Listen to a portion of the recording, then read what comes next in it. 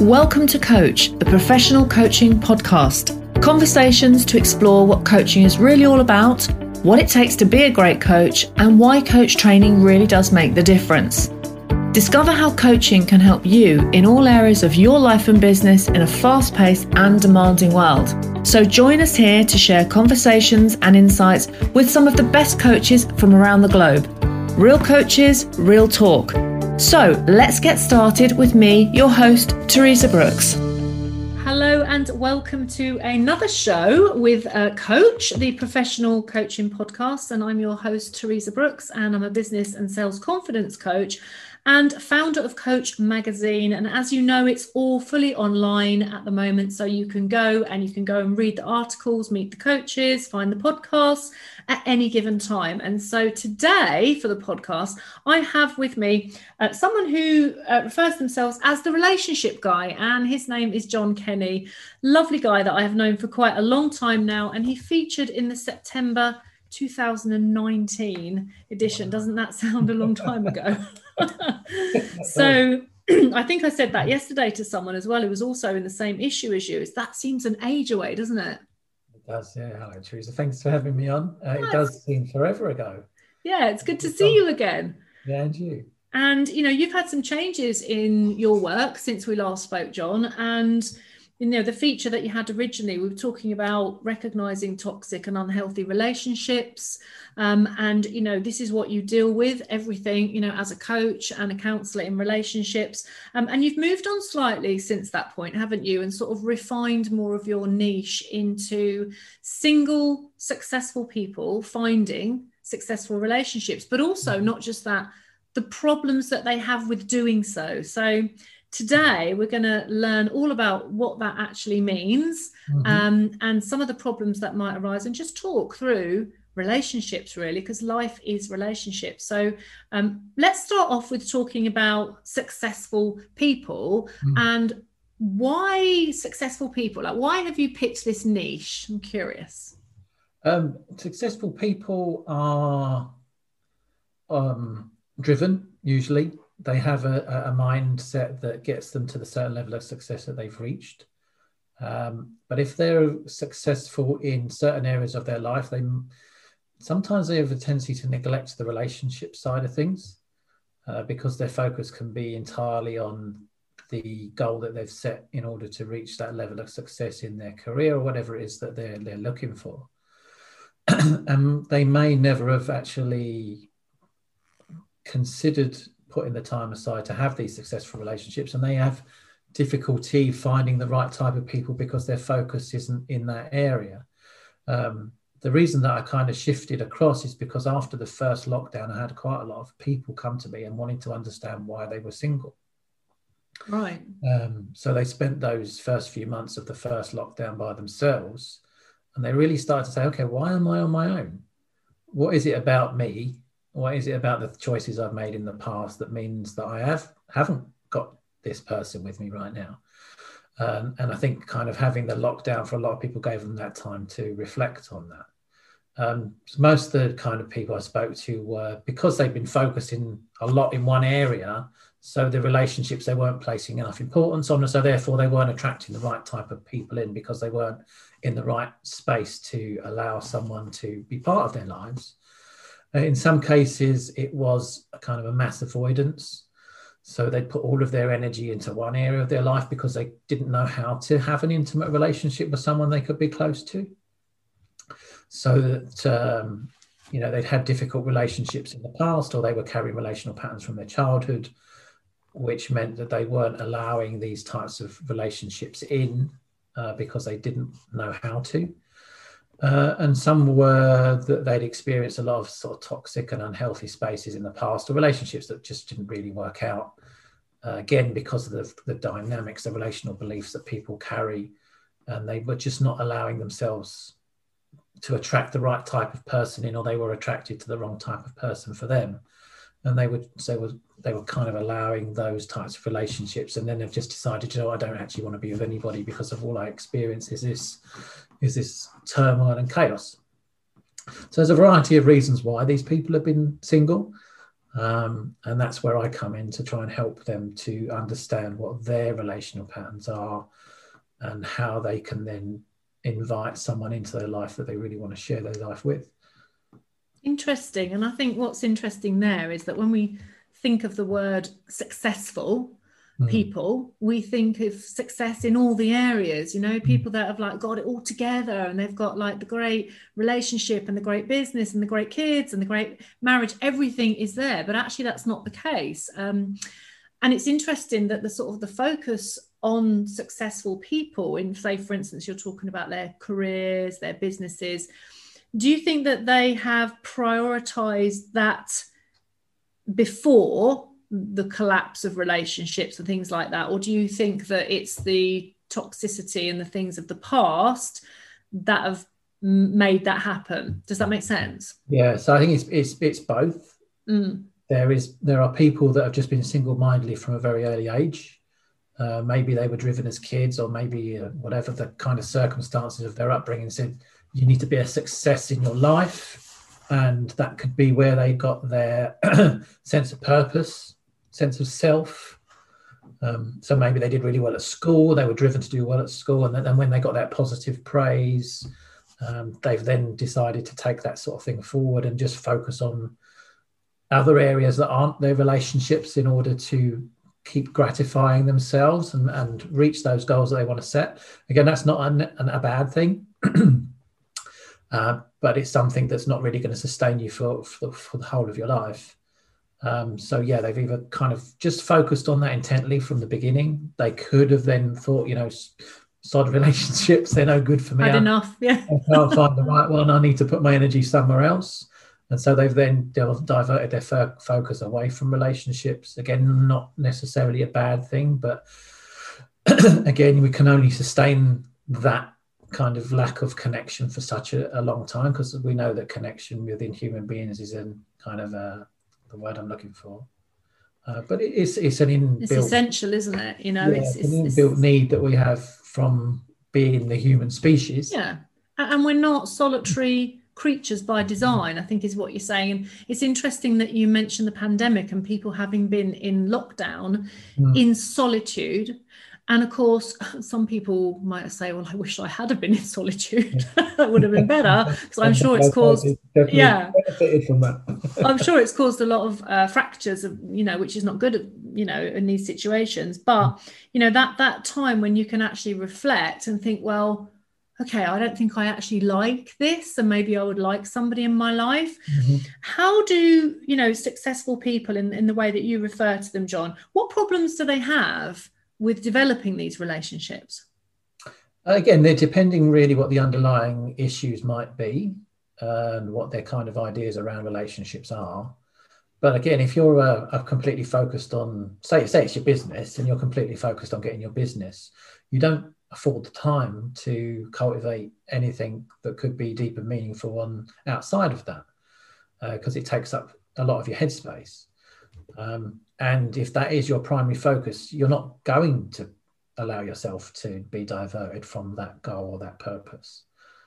So it is, again, just thinking about, okay, now that I've got to this level in my life, is this enough? And as relationships are a cornerstone of quality in your life, if you don't have those quality relationships, then you're never going to be completely fulfilled anyway. So no matter how well you do at certain areas of your life, if you don't have quality relationships, then you're never going to have the quality of life that you want, because it's a fundamental part of being fulfilled in life. And being successful, if you like. Yeah. And again, it would be nice if you could then share and have someone to come in that's going to complement. And I think there's another issue there. It's, if I'm not doing this and I try to entertain a relationship, what's that going to take from what I've already achieved? Or is this person going to then distract me? Is this person going to take from me? Is this going to affect me in a negative way? And so when I work with people, it's helping them to understand that they can bring someone in that will complement their life that they've already got. They can complement what they want to do, and they can continue to do that, because if you've got your radar in the right space, the person that you'll attract into your life will be a person that will fit nicely into what you're already doing, maybe with a few slight shifts, in order to sort of accommodate the time and whatever the space and stuff as well. But there'll be the right type of person for you to bring in to your life. Yeah, because obviously, and rightly so, you say relationships need time and input. And of course, people that are building businesses, entrepreneurs, they are spending all their time focusing on that. And it's interesting the way that you say, we think these might deplete the resources. So if I'm spending time on the relationship, I can't spend time on the business. And if it takes away, so it's almost like it's the mindset, isn't it, of thinking that rather than a relationship is going to need all this extra work and all this input and it's going to distract me, rather shifting that to think, well, what can I add and bring forward? And I think that's probably why successful people, do you think they need to be with other successful people, or do you think that's perhaps not quite the right complement? It's not necessarily the right complement, depending on, again, what the dynamics of the two people are. So if I, for instance, I do DISC personality profiles. Generally, if you've got a dominant person with a dominant person, it's going to cause more problems than it's going to solve. And if you've got someone that's maybe too steady or compliant or whatever it might be, you're not going to find the right type of balance, because neither of you are going to be able to kind of push the relationship forward. There was something that you said that I was going to come back to about the kind of complement in their life, so what they're going to lose. So quite a few people I've spoken to have actually been in that situation. So they have those unhealthy relationships they get with needy people, or people that need a lot of their time, a lot of their affection. Maybe that people that, whatever they do is never quite good enough. So therefore it does distract from the business, because the relationship becomes the focal point. The person that they're with takes up far too much of your headspace. So that when you want to focus on your business, you can't, because you've got this sort of nagging voice in your head that, is this person going to be happy with me because I'm not paying them any attention? So and then you kind of start trading with everything you're doing and compromising, and then of course ultimately become unhappy with that. Yeah. And so sort of the word that comes up really there for me is the balance, isn't it? We're sort of looking for that balance, and everybody would love to think that they had this perfectly balanced life and everything in its section, but of course the reality is that everything is give and take, isn't it? And of course I imagine if successful people at the top of their game want to bring somebody in, that it's really key as to sort of how that happens. So how can they start? You mentioned sort of your sense of self and knowing who you are, and I imagine what you've got to offer as well, because it's not just about, I'm really successful, I've got loads of money, I can offer this, that's not really, that's an element, certainly important element of relationship, but talk a little bit more about this sense of self. And then I'd like to talk to you about those relational patterns, but it's about understanding who you are, I guess. Yeah, definitely. So I'm working with a guy at the moment, and he's quite successful in the field that he works in, and he can't stand himself, basically. Oh, unfortunate. When he came into the first sessions, he wanted to talk about something, and now actually what we've uncovered is the real reason that he struggles is because he grew up in this family where nothing he ever did was good enough. They weren't able to show him the love and affection. Everything that they wanted from him was conditional, so they'd love him if he acted a certain way. And if that happens when we grow up, we have a real difficulty, and again, a necessity not to see our parents in a negative light. So because we need our parents, we look at our parents when we're growing up as a survival. We need, they are the best thing. If I am growing up with somebody who I look at and think actually there's something wrong with them, it makes us feel massively insecure and unsafe as a child. And we can't look at our parents and say there's something wrong with this person, because that would fundamentally flaw our upbringing. So then what we have a tendency to do is say, well, if it's not them, it must be me. And then we grow up with all these real deep beliefs about ourselves, and this guy came with all of these beliefs that he was never good enough, that everything was his fault, that his parents were like this because of him. He's massively successful, I would say, in his field, because that's where he defied his parents. He said, I'm going to go and do this, and they said, well, if you do that, we're not going to talk to you. He went off and did it. He didn't talk. Super unhealthy. Obviously you're talking about, how we get impacted by our parents. If you just take that just for a moment, that is a really controlling, very bargaining behavior and super toxic. And yet as a child or even a young adult or even as an adult, you would never normally think before you delved into these things, oh, that was really toxic. Like you say, the tendency is to make the excuses because we have this need to always love our parents and not necessarily revere them, but hold them in esteem. And if we question that, it starts to break down a lot of things that are difficult. So that I think that's really interesting. Yeah. At a very early age, your parents are generally responsible for your survival, and you can't see someone who's responsible for your survival in a negative way at all, because your brain just won't allow that to happen, because you won't be able to cope, because you'll feel so unsafe and insecure. And this is why a lot of people struggle with those types of things, because some relationships, their parents are so bad that you can't help but see there's a flawed issue with your parent. Yeah. And then if that happens at a very young age, then generally that throws you into so much doubt and insecurity that it can lead to quite a lot of difficult and quite severe emotional issues as you get older. But yeah, this guy was said, if he wanted to go down this route, they said, well, if you go down that route, we're not going to be very happy with you and we're not going to talk to you. And for 3 years, he didn't talk to his parents because they said, we don't believe that this is the right thing. And it was only when he reached a certain level of success that, even though they didn't apologize and say they were wrong, but they conceded that he'd actually made the right decision, and they started to have dialogue. But again, that all fell apart again, not unsurprisingly, because it was never going to be a healthy space regardless. And again, that's what he's learned. He's learned that actually I'm fulfilled because I made my own choice in my career, but I've never been fulfilled in my relationships, so it's best to avoid them. And that's what he's done his entire life, and he's kind of getting on to 40 years of age.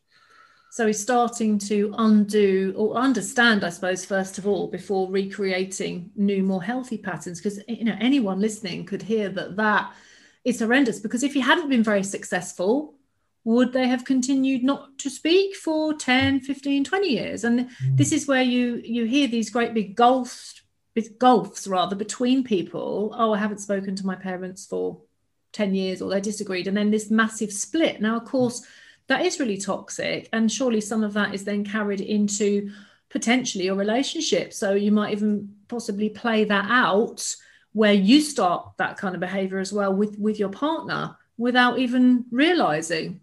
Yeah, I mean, if we're treated unconditionally, then we're either going to keep choosing relationships which are conditional, or we're going to place our own conditions on relationships as well. And we see that. It's just reminded me of what I did actually. When I was 20, I moved out of home, moved into my first really abusive and toxic, unhealthy space. First one. Sound of that.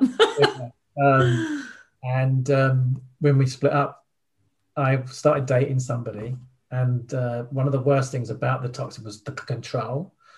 And I was having dinner with this person, and they tried to tell me what to do, and they said, "Oh, don't do that."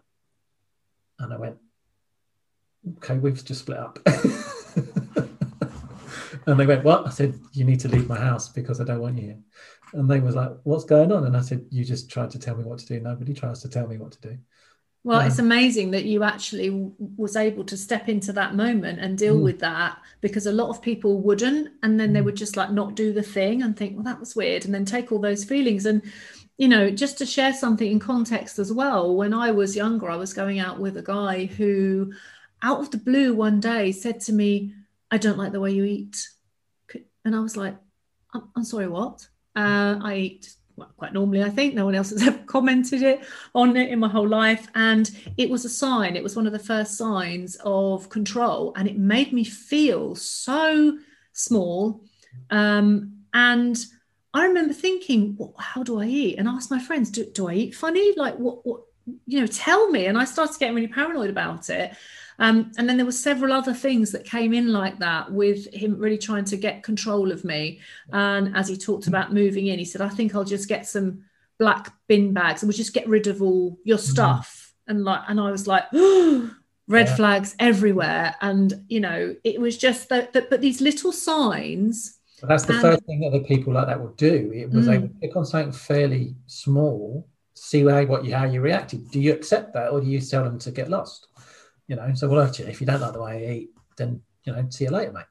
If that's really if you're going to kind of gauge me by my eating patterns, then, you know, and generally people with like that will just start with those small things, and then they escalate and escalate and escalate until they know that they can keep taking from you and picking you to pieces to give them that control. And it's amazing because I think it's really important to stress here that can happen to anyone in any kind of relationship, whether you're confident or strong or not, it doesn't matter.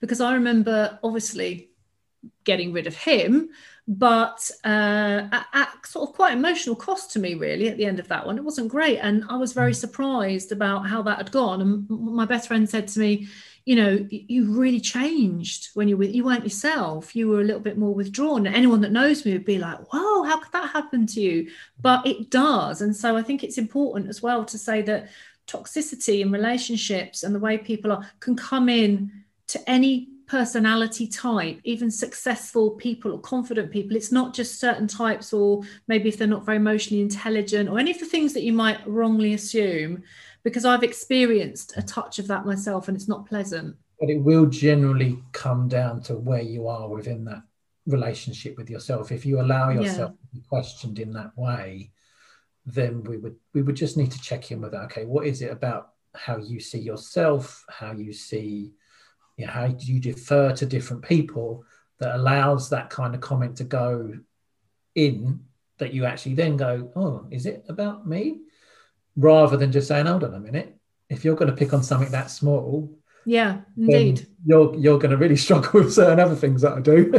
And I think the thing of it at that time, and I remember, was the shock.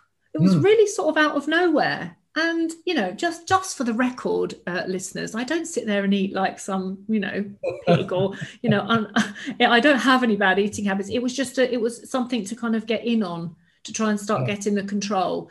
And I just remember being so shocked, and in the middle of a very normal conversation, it was like, you know, I think if we're going to be together, we need to be honest and say the things that we like and don't like about each other. And that bit was very contrived. And I was like, this is weird. And then it was just said. And I was so shocked that I couldn't really process it instantly. You know, I did accept it at that point because I was confused by it. Yeah, and I questioned it later. So we digress slightly, but it's very interesting because it's all about the patterns and, you know, alluding to, you know, who am I? Yeah. And what am I bringing into a relationship? So what's your advice, John, for, you know, single, successful people that struggle to, in your terms and the way you describe it, to have intimate relationships? What's the advice? What's the first step? Let's say that, you know, you've done some work, you kind of know who you are. Yeah. What then? I think it's to understand what your relational patterns and your relational beliefs, I think they're fundamental to this type of thing, because it will help you to understand why you're struggling to find the deeper, more meaningful, connected types of relationships. So what do you actually think about relationships? Are you the type of person that thinks they are unhealthy, that love doesn't last, that they just take you away from your mission or your purpose? Do you have an avoidant or anxious type of attachment style that means that if you get too close to someone, it's too uncomfortable and you start to back away, or you're choosing relationships that create that anxiety in the first place because that's the way that you are within a relationship yourself? So that kind of real introspection of saying, okay, what could it be about me, rather than maybe what is it about everybody else that causes my problems, is what is it about me that might be attracting this type of relationship into my life, and what is it about me that is keeping me in this space? Because until you're aware of what might be keeping you in that space, you're probably not going to allow anybody else to step in, because you're going to keep repeating the same kind of relationship patterns over and over again, and behavioral patterns over and over again within yourself, because you're not addressing the core issue that's going on for you. So it's responsibility, isn't it? Yeah. Taking responsibility. And I think, you know, we're coaches, both of us, and coaches are listening to this. So we have a very particular set of very useful skills that we can, to a point, apply to ourselves and start to learn a lot of things about who we are and our relationships. But of course, not everybody has that. And, you know, I think it's really fascinating, the work that you would do with somebody to help them to take responsibility for, well, how have I ended up in these situations? What have I invited? And what was that a cause of? And so you're kind of like unraveling all of that, so you can almost start again. Because many people, I'm sure you hear it all the time, will say, oh, I always seem to end up in this kind of relationship, or I always attract this sort of person, or they're always the bad guy, or she always leaves me, I always get cheated on. Like, all of those things are all these patterns, but we make them mean something else, and then we carry that story of pity and woe with us, about it. I spoke to a lady the other day, and she said, well, you get to mine, she said, and all the good ones are gone. Oh yeah, that's a classic. And I said, okay, so then you'll never find anyone, will you? And she was like, what?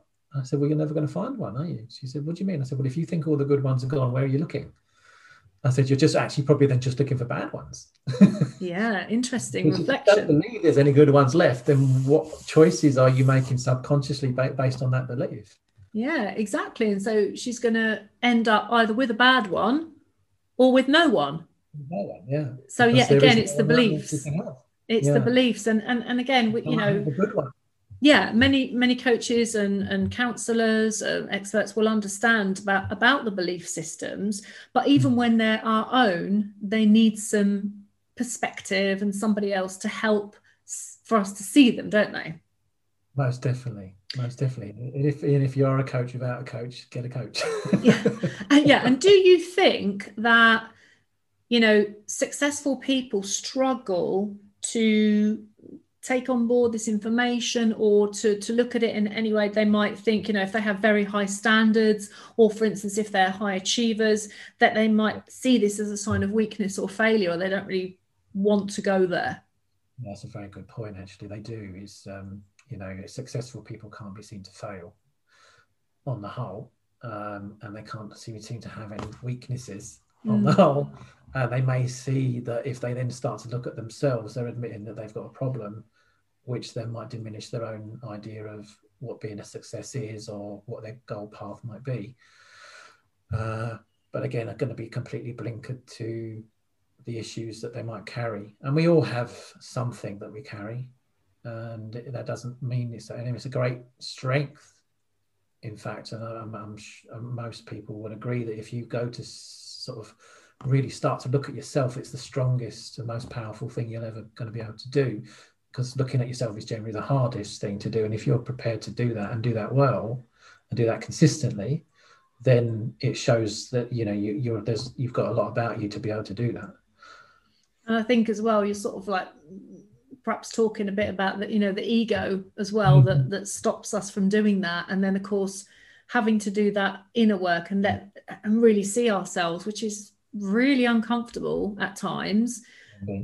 But it's just a point of sort of realizing, well, there's nothing wrong with that. And like you say, it takes courage. And also, I suppose, if these people are looking for successful relationships, you've got to have a successful relationship with yourself first, right? And you can't just kind of style that one out. That really is because only you know the truth about you, right? So we can cover up or make up whatever we want, or tell ourselves stories about who we are. But if you want to bring somebody into your life that's going to be a partner, you're talking about truth and honesty, and that's got to come from yourself first, right? Yeah, definitely. The relationship you have with yourself is the most important relationship you're ever going to have, because it will dictate every other relationship that you have, because the energy that you carry within yourself will depend on what goes on outside of you, what you attract in, what you're attracted to, not just with the relationships, but every angle. I mean, so if you've got a healthy relationship with yourself as far as your business is concerned, you're likely to have a successful business, and that's great. But if you've got an unhealthy relationship with yourself around how much you love yourself, how much you care about yourself in a deeper, maybe more intimate way, then that's going to have a massive effect on all your relationships. And a lot of people find that, what you've just said there, quite triggering, I think, when it comes to people loving themselves. Yeah. And successful or not, people will sort of shy away from that a little bit and go, oh yeah, it's not about loving myself. They take that in a different context. Yeah. And of course, if anyone said, yeah, I love myself, on the outside of that, we might be like, oh, you love yourself much, but it's not that kind of thing, is it? It's really just I think, you know, the word that comes for me is compassion. Yeah, definitely. Being compassionate towards yourself rather is the first step. If you can't quite manage the love, Yeah. the self-love, then at least be kind to yourself to kick it off. I started off with liking myself Yeah. when I first started to kind of change the relationship I had with me. My brain would not accept love at all, and so I started off, actually my first affirmation of types was, you know what, John, you're all right. Yeah, you're all right. Yeah. And that's where I started. And then it became, you know what, John, you're a good bloke, you know, and then it gradually to come up to that love Yeah, it makes sense. I mean, I've had clients level. where, It takes, you know, a lot of self-care. yeah, I've had clients where talked about this kind of thing because obviously relationships are part of business growth. And so I work with women, and I remember working through this with one client, and it's an ongoing piece of work about loving herself, and she would absolutely cringe at it, you know, really visibly cringe. And I said, let's change that word because this is not working. And so we did exactly the same thing, and just sort of those incremental moves, which is what any growth is, right? You know, incremental moves in the right direction. And when we changed that, she was much more happy, but even now struggles with it. But what, you know, she changed it to was appreciation, you know, and compassion for herself. And so appreciating who I am and kind of getting comfortable with that. It's really important. Definitely. You used to start where your brain will accept you. It won't dismiss it too readily out of hand. So again, if I go from really disliking myself to saying, you know, I love myself, my brain will go, no, you don't. What you're doing. Yeah. And it will dismiss it immediately. So again, something that your brain won't necessarily dismiss out of hand. And then that you believe. That you kind of buy into, I would say at the start. You might not necessarily quite believe it, but well, I'll take that. I'll take it. You can buy into the idea. And then you can, you know, once you get used to that idea, you can then start to layer that up. And like you said, it's in small steps. I like to say that small steps equals massive action. It doesn't matter what you're doing, so long as you're doing it. Yeah, and keep doing it as well, because I think this kind of work, it's never ending, is it? And of course, when you get into that new and successful relationship, you've got a whole other host of things to deal with. And what I think is really important is, I guess, with even we just say successful people, but people with the same mindset that are on the same level, that they come in a match there as well, so that you can actually sort of let each other be. Because I think a lot of successful people have done things by themselves, very independent, like you say, could be quite single-minded. And if they're single at that point, then all those boxes probably do get ticked. So yeah, it's very interesting to think, well, you know, you need to bring that same mindset in that can also help the other person to grow. Like, what are you bringing to each other? Yeah. Rather than thinking this is going to take a hell of a load of my time to build this new relationship. Of course, nothing happens overnight. So no, and I think it's important to then you think about what you want. You know, if you fundamentally want to be with somebody, you need to keep reminding yourself of that, because you know, it may take some time away, but actually what I want is to be closer to this person. So that time isn't taking anything away from me, it's actually adding to my life, because that's what I want. I want to feel close to this person. So if I keep saying to myself, well, that's taking me away from this space, again, there's a block there, there's a resistance to be able to allow yourself to be close to this person, because you're only seeing it as a negative.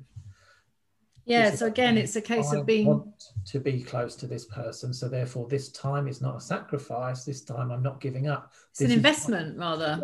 Investment, this is well spent. Yeah. Exactly. So it's all energy, isn't it? Whether it's sort of making money or making a relationship, it's how much am I willing to invest in this to get something out of it as well. And so, of course, you know, I think it's about commitment as well, because successful people are often busy people and very focused. And so they're committed to what they're doing. So, you know, possibly there's sort of like that sort of all in or all out thing nature, which means that they're single in the first place. What you said about that, it's using the right words, because to commitment, if I say to commitment to some person, they'd run off in the opposite direction.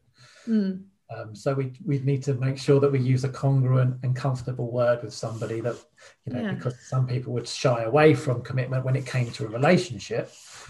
So we really need to be, you know, with your NLP, you would know that, you know, you need to be really because they might mean commitment, but they might just not say commitment. But then if that word's going to trigger someone looking for a relationship, that would be a red flag to me personally.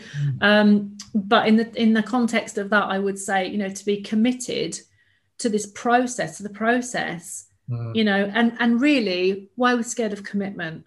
Do you know what I mean? A relationship is a committed space, and that's probably the timeline there when people think, oh, you're talking about commitment, but I've only known you for 5 minutes. Yeah. But it's like, if someone's committed to finding the right relationship and the other person is committed to finding the right relationship, that's a good place to use that word, isn't it, really, rather than I want full commitment after a week. Because I haven't got time because I'm too busy being successful. And I would definitely raise a massive red flag at that one and tell them it's not the right person for them. Exactly. Yeah. Again, you know, showing up very quickly, some sort of, you know, toxic things or things to be aware of when people are very needy and want a lot in a very short space of time. Equally, when they're stretching it out forever and not making that commitment or decision, and you see people flailing around waiting for the commitment, waiting for the ring, waiting for her to say she loves, whatever it might be, and those patterns. So it's all super interesting, and I'm sure we could talk about this for ages. And I hope that the listeners have sort of resonated with some of these points, especially about the patterns of the past, really, which, you know, I know that you've looked into a lot with your documentary as well, haven't you? Which is, just before we wind up, Forget Me Not, for the child you left behind. Yeah. So that's looking at a lot of the self-acceptance stuff as kids. So again, as I said earlier on, if you can't look at your parents, and this is not always with parents, it could come from other areas of your life, but you definitely can't look at your parents as somebody that has faults, or that's not meeting your needs, or that might have their own issues. So therefore, what we do is we adapt to fit in as kids. Parts of our personality, therefore, we don't accept, because if they're not accepted within the environment we grow up in, we have a tendency to push them to one side ourselves. And then we grow up disliking parts of ourselves, or not accepting parts of ourselves, and not allowing certain parts of ourselves to come out and be seen. And the documentary is about understanding what parts of your personality that you may have left behind because you thought as a kid it didn't fit, and therefore bringing those parts of you back to make you back into that whole human being that you were born as. And it's interesting, isn't it? Point to finish on is that we need to be whole before we can be in a partnership. It's not often we allude to these like two halves, you know, like my better half, my other half, whatever half you get referred to as, but actually, you know, you're two whole people, and that's the most healthy way to come together. And I suppose later in life, that's when you learn as well, you know, because all the stages when you're sort of younger and going through your 20s, sometimes 30s, don't know all of these things. And so, you know, as you've built a business, 40s and 50s and beyond that, really, you're not sort of washed up at that age, are you? There's people that still forging great relationships into their 60s and 70s, which is beautiful. So I think, this is interesting. Where can we find this documentary, John? This is on YouTube, isn't it? I think that's where it's actually on. You can get it on Amazon. It's okay, about all right. £3 or £4 on Amazon, on the video on demand. But it's, at the moment, it's throughout the lockdowns, I've been having it on my website for £1, just to sort of just get it. You know, if you've got nothing to do with for 70 minutes, it's definitely you could listen to this podcast as well. For £1, what you can't go wrong. So Brilliant. Actually on my website as well, and people can just get it on there too. Yeah, it's great. And I think, you know, everyone should just go and spend £1 and watch that video, because it's just really insightful. And where else can you be found, John? Oh, here, there and everywhere. It's not hard to find anyone these days, is it? No, we've all got our own social media. So I'm on LinkedIn, Facebook, Instagram. I've borrowed someone's iPhone so I can get on Clubhouse as well. Oh, Clubhouse. Yeah, maybe we should go over and have a chat on Clubhouse about relationships. My account first. Yeah, definitely. That'd be a really good idea. And I'll just go to the website, johnkennycoaching.com. Yeah, fantastic. Well, thank you for joining us. Fascinating work. And, you know, obviously you've got a huge amount of skills in those areas. So thank you for sharing them with us all today and for joining us on Coach the Podcast. Thank you very much. Thanks for having me. You can read Coach Magazine for free online every quarter. Just subscribe at coach-magazine.com and receive it direct to your inbox. You can order print copies, book a directory listing, find us on Facebook and follow us on Instagram.